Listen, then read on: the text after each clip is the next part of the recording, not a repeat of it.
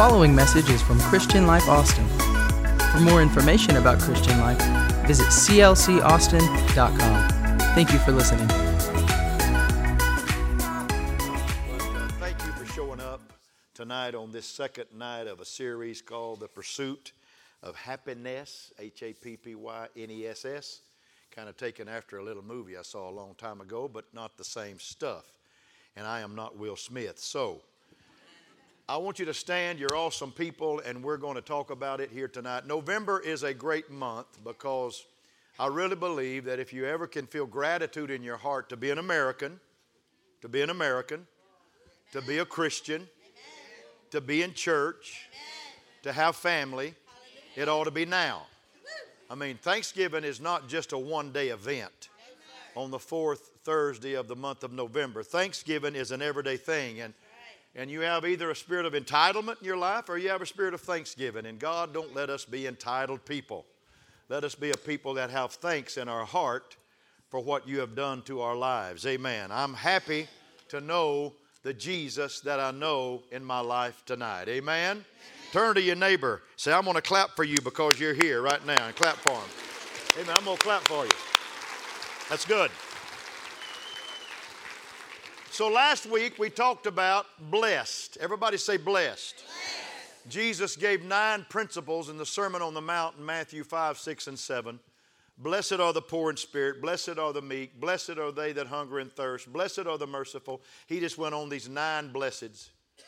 And I think it's important that you understand that the middle beatitude is blessed are the merciful. Mercy will always be in the middle of everything in your life. Mercy has to be in the middle. It's the fulcrum of your life. It's what balances your life. When you have mercy, you have balance in your life. And so there's a lot of things I could preach on. I preached about mercy here one time, and every time I quoted mercy in the Bible, it was in the middle of 2 other things. And so I believe with all my heart you need mercy in your life. But Jesus used the word blessed. He took that from a Greek word, Makarios, M-A-K-A-R-I-O-S, which was a Greek island just off the coast of Greece. And Makarios means happy. Happy. It's not just blessed, it's happy. The Lord turned the world upside down and people's thoughts upside down when He said, blessed are the poor in spirit, happy are the poor in spirit, happy are the merciful, happy are those that are peacemakers, happy are those that have a good heart in their life, and happy are those that when men talk about you and persecute you and revile you and say all manner of evil against you. Happy are you. Because you understand something that's very important. Makarios was an island that was fully self-contained. You didn't have to go any other island to get anything you needed on that island. You could go to the grocery store in that island and find anything you wanted for your family because it was self-contained. And when you get on the island of Jesus Christ, when you walk into that world of Jesus Christ, it is a self-contained place. And you are a happy person because you have the kingdom of God all around you and in you and a part of you. Amen? Amen. So last week we talked about blessed. Tonight I'm speaking on the word resurrection. I'm talking about the pursuit of happiness in the term of resurrection. These are unique Bible studies that the Lord's dropped in my heart, and I want to talk about resurrection tonight. Everybody say, the Lord is coming. The Lord is coming. And the Lord got up. He rose. He is risen.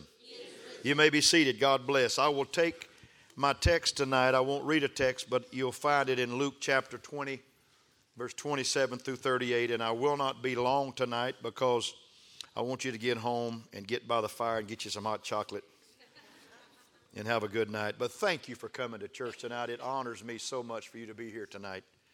I want to test how awake you are tonight. How awake are you? I got a riddle for you. What question can you never say yes to? What question can you never say yes to? The answer, are you asleep?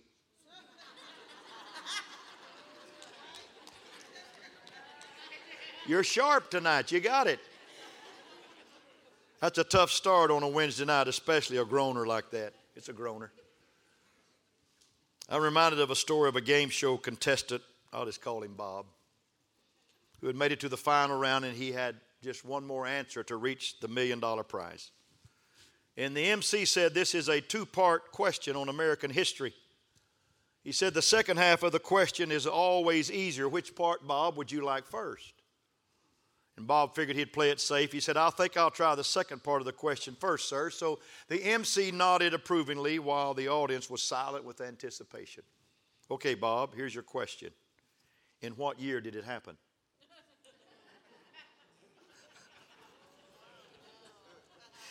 I'm getting a little anal on you tonight. I'm sorry. That is an impossible question because he didn't hear the first part of the question. But I want to show you something tonight about a group of religious leaders, and I haven't preached about these guys in a long time because I really don't like them. I don't like these guys, the Sadducees, who asked Jesus an impossible question. But the truth of the whole matter was, the Sadducees do not really want to know the answer. They just want to make Jesus look foolish and embarrass him in front of people. They're afraid of his popularity, and they want to destroy his ministry, so they confront him with this ridiculous, hypothetical question about a woman whose husband dies. According to the law of Moses in Deuteronomy 25, it's an awesome story. If a man dies and leaves his widow, that is childless behind, that man's brother has an obligation to marry that widow woman and bear children through her for his dead brother's sake. She would then inherit family land and have financial security and protection. So the next brother marries her and he dies soon after, they say to Jesus. And then the same thing happens to the next brother, then the next one, until this poor widow has been married to 7 brothers. And after they all die, the widow dies too. And the Sadducees asked Jesus this question: at the resurrection, whose wife will she be? I believe the question I would have asked, were there any life insurance agents in that day? And was this woman taking out life insurance policies on all these husbands? She might have been the very first black widow. She married and mated and then killed them. Anyone who enjoys a good mystery would find this story extremely suspicious. 7, 8 husbands, and all of them dying. What's really suspicious is that the Sadducees who asked this question didn't even believe in the resurrection. And not just the Jesus resurrection, but any resurrection. The Pharisees at least held out the hope of resurrection, but the Sadducees, not at all. That's a pretty sad name to be called, a Sadducee. A little byline: when you don't believe in the resurrection, you are sad, you see. Turn to somebody and say, I'm happy, I believe in the resurrection. See, the Sadducees were this powerful Jewish sect. They controlled the priesthood in the temple.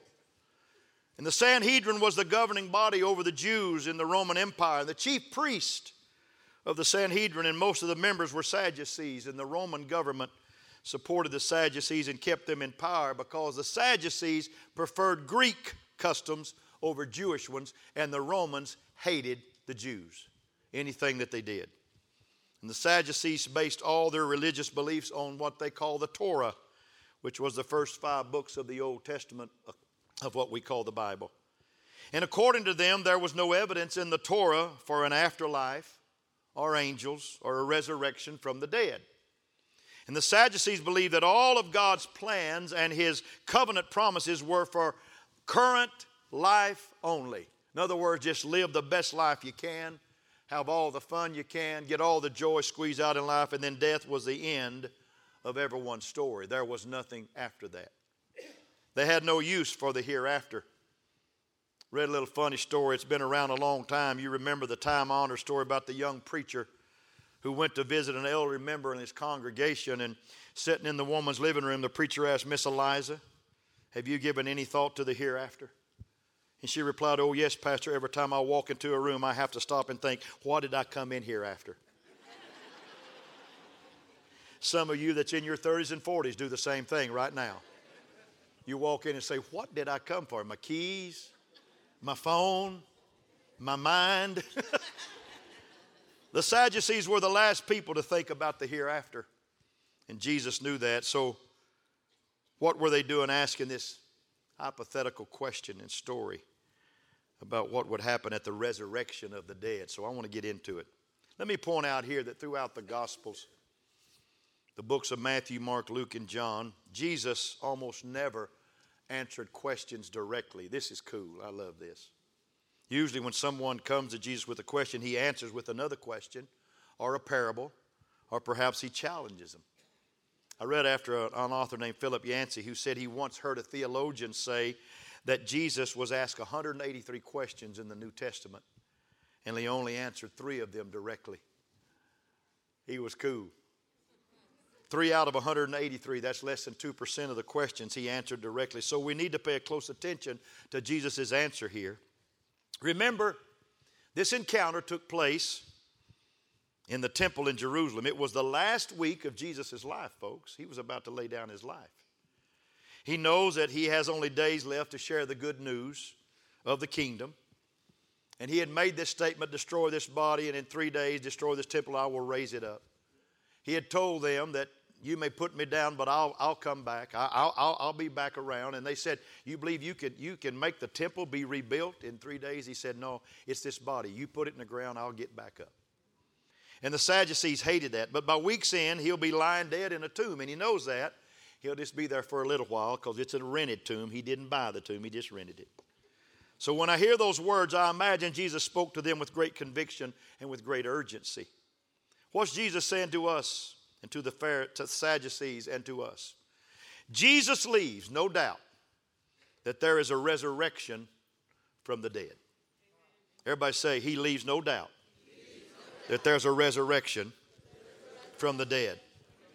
In Luke 20, verse 34, he says, the people of this age marry and are given in marriage, but those who are considered worthy of taking part in the age to come and in the resurrection from the dead will neither marry nor be given in marriage, and they can no longer die, for they are like the angels. They'll be spirit beings.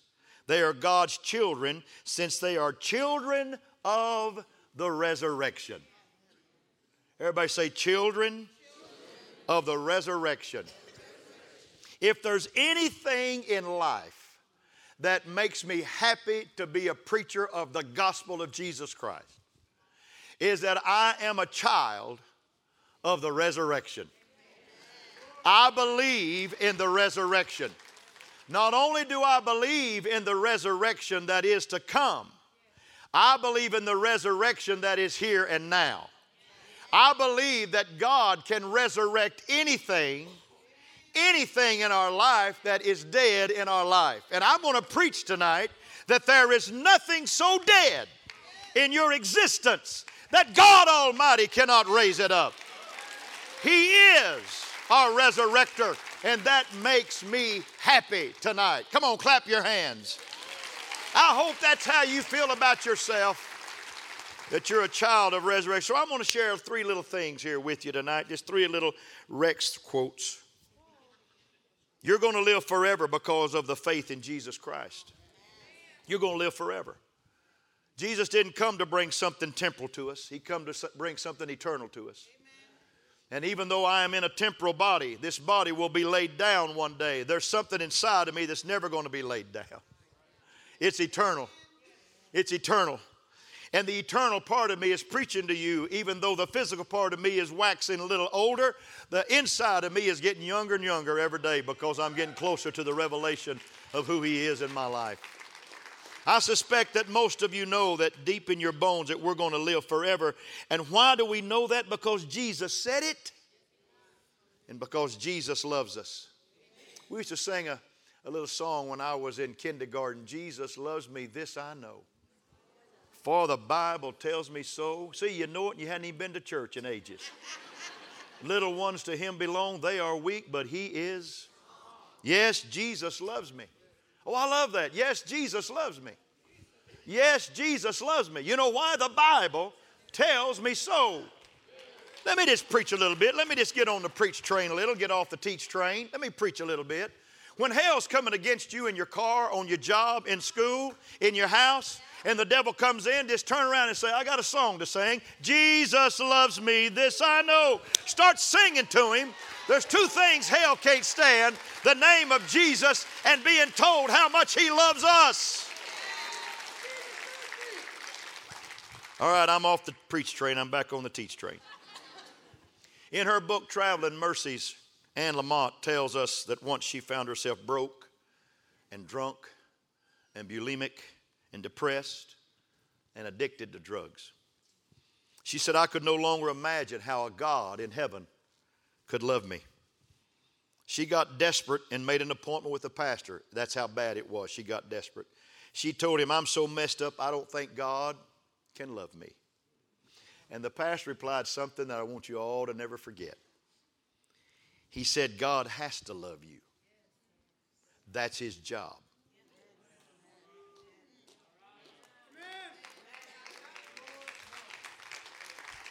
That ain't the thunderous a clap I thought I was going to get.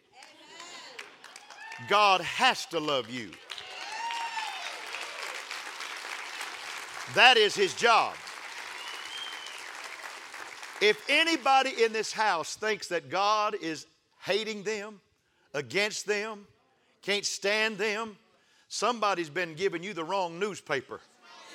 You've been reading the Pravda. You've been reading all that stuff that they write, that stuff that's called, just stuff. I don't want to quote a president, but fake news. You've been reading the fake news of hell. You've been reading it because it's nothing but propaganda.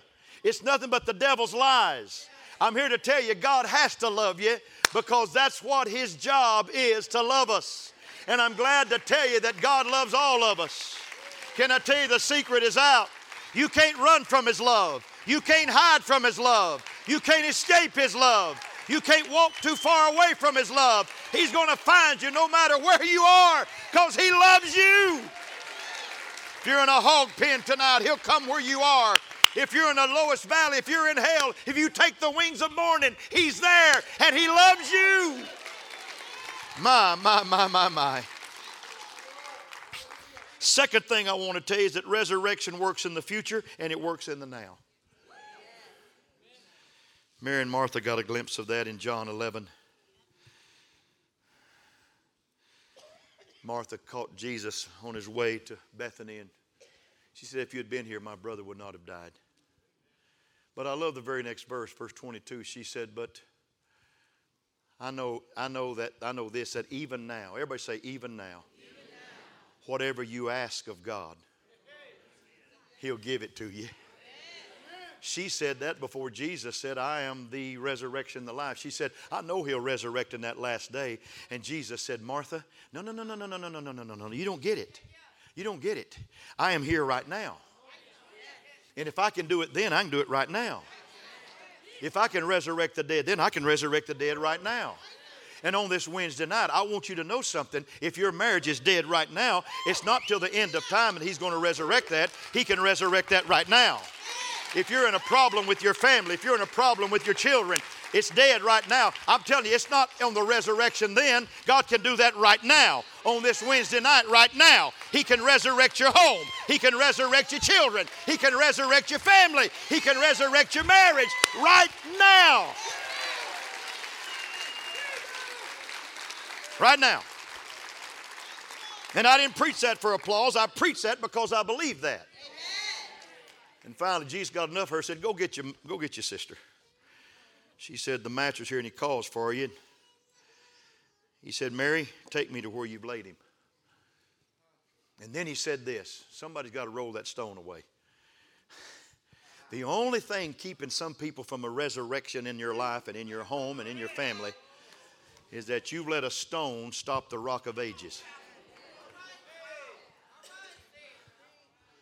Do you think that when Jesus rose, that pebble that they put against that grave was going to stop the rock of ages? He just pushed that pebble aside.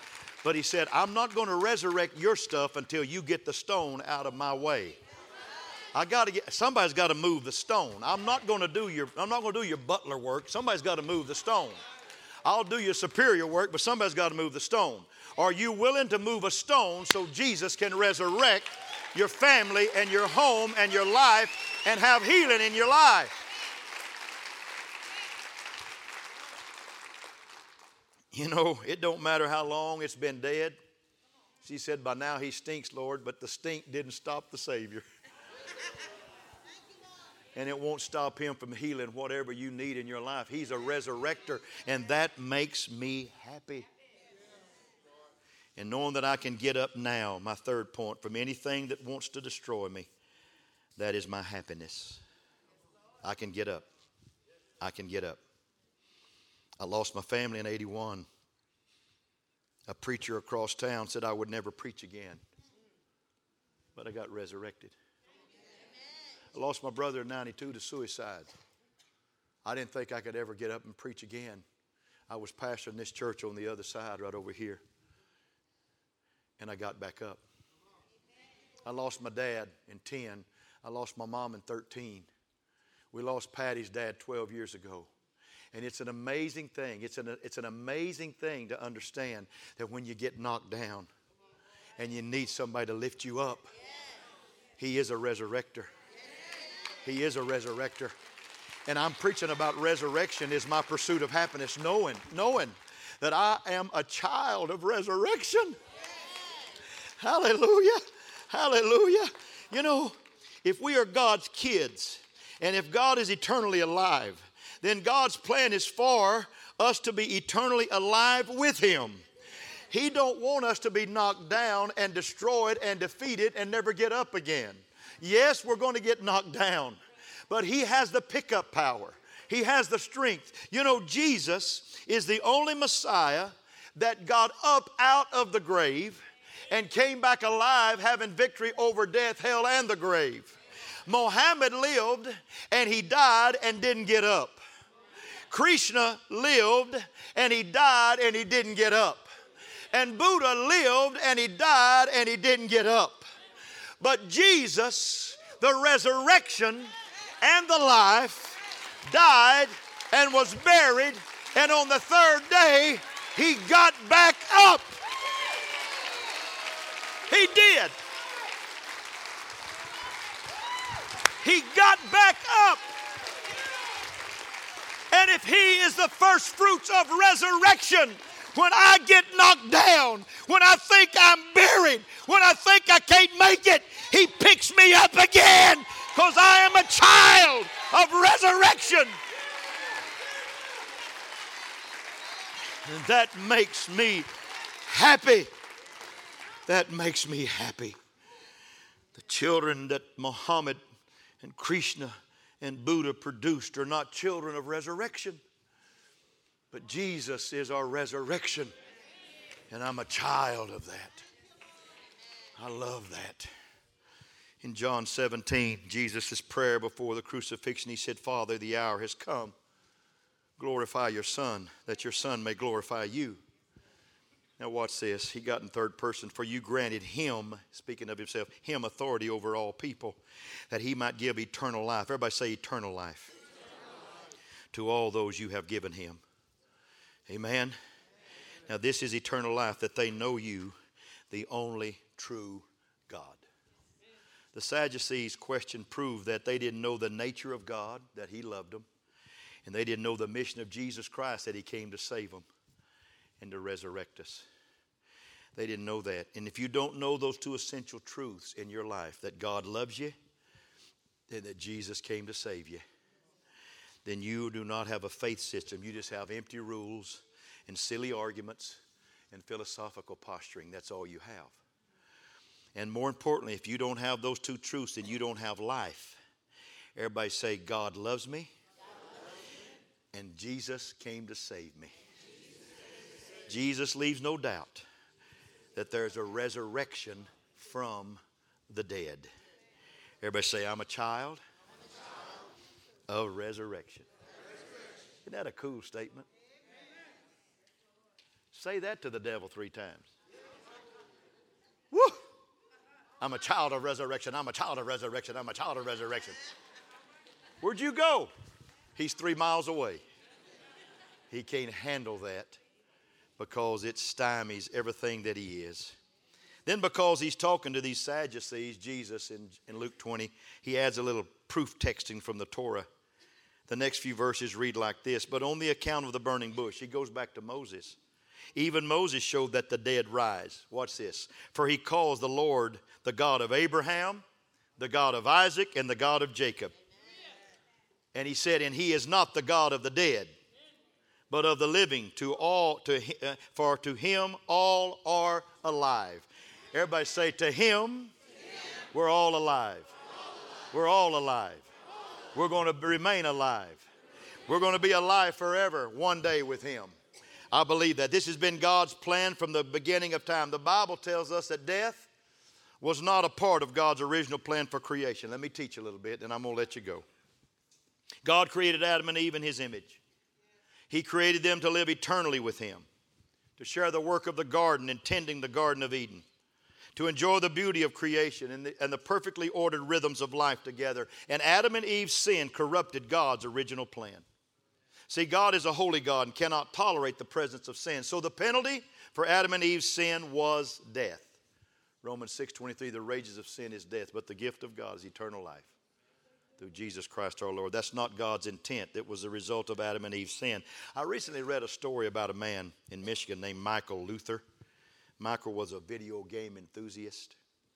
He was such an enthusiast that when he died in 2007, his sister had a tombstone marker carved to look like the exact replica of the Pac-Man arcade game.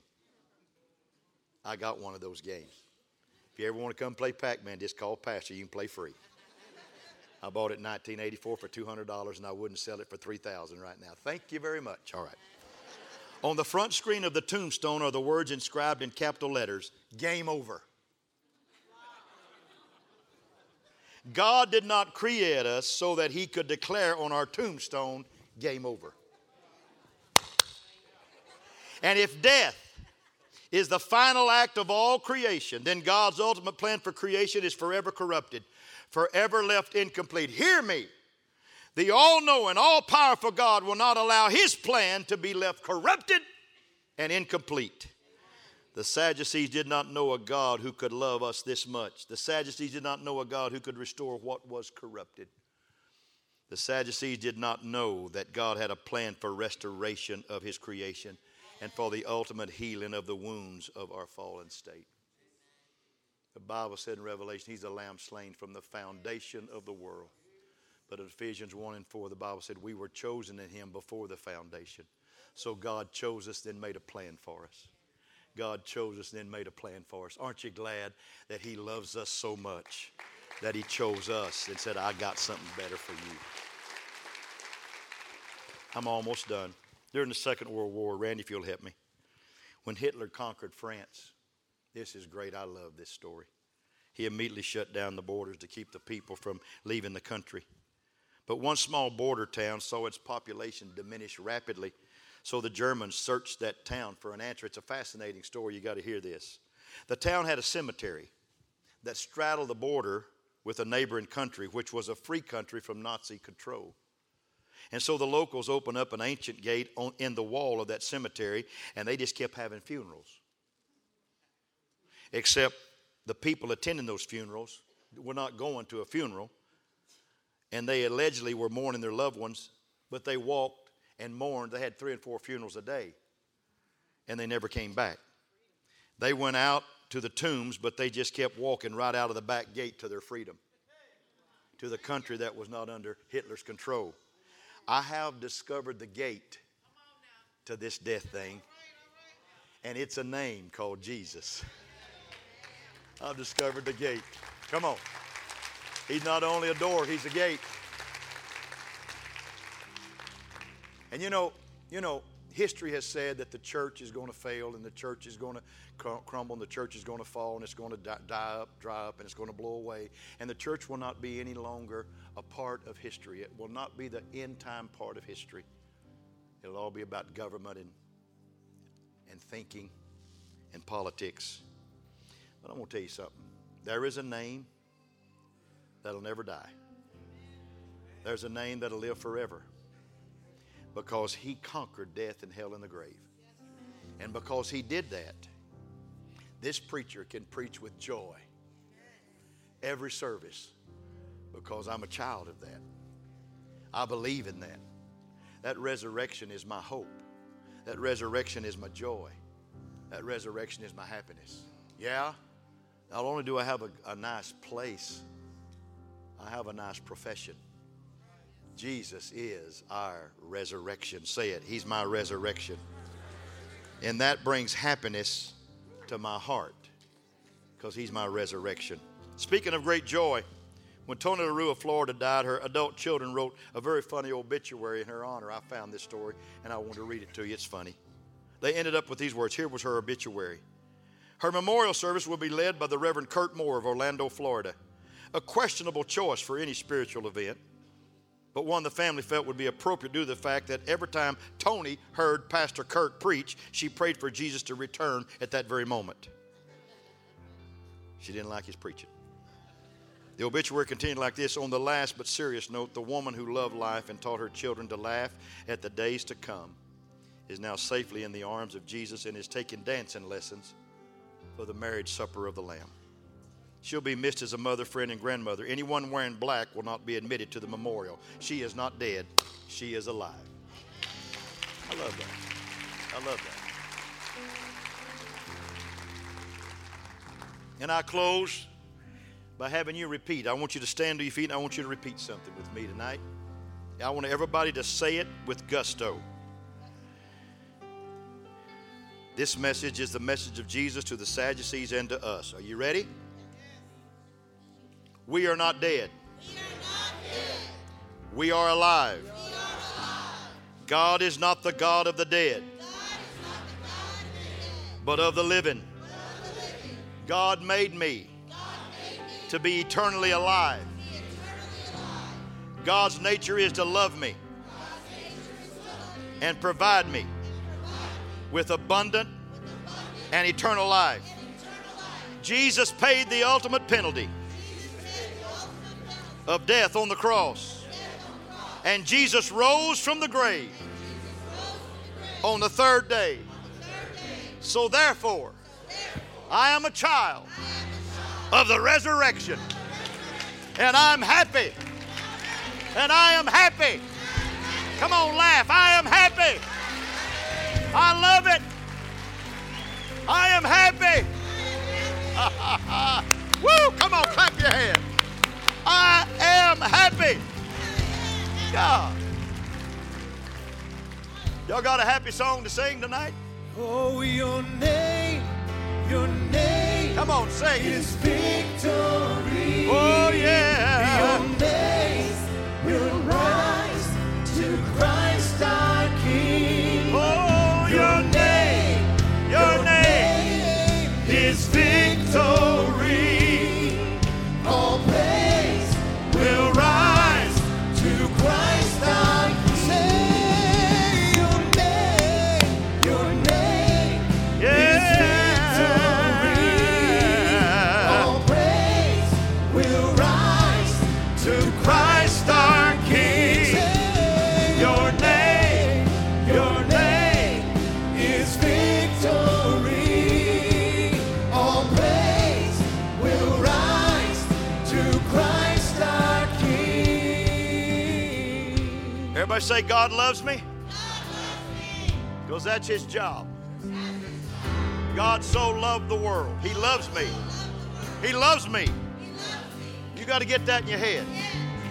And Jesus came to save me. And when you understand that, and how he saved us was by his death, his burial, his resurrection. That's the gospel. And we are resurrected with him. We're going to rise to meet him. He's coming back to get us. That ought to hold you over till Sunday. I love all of you. Tell somebody beside you, I'm a child of resurrection. Tell them, I'm a child of resurrection. Lift your hands in the air. Dear Father, I love these people tonight. And I thank you that they came out on a cold night to hear the gospel. I thank you for that. And Lord, let them understand how much you love them. Let them understand how much Jesus paid to win their love to him. He saved us. He kept us from falling into a burning hell. Thank you for that, Lord.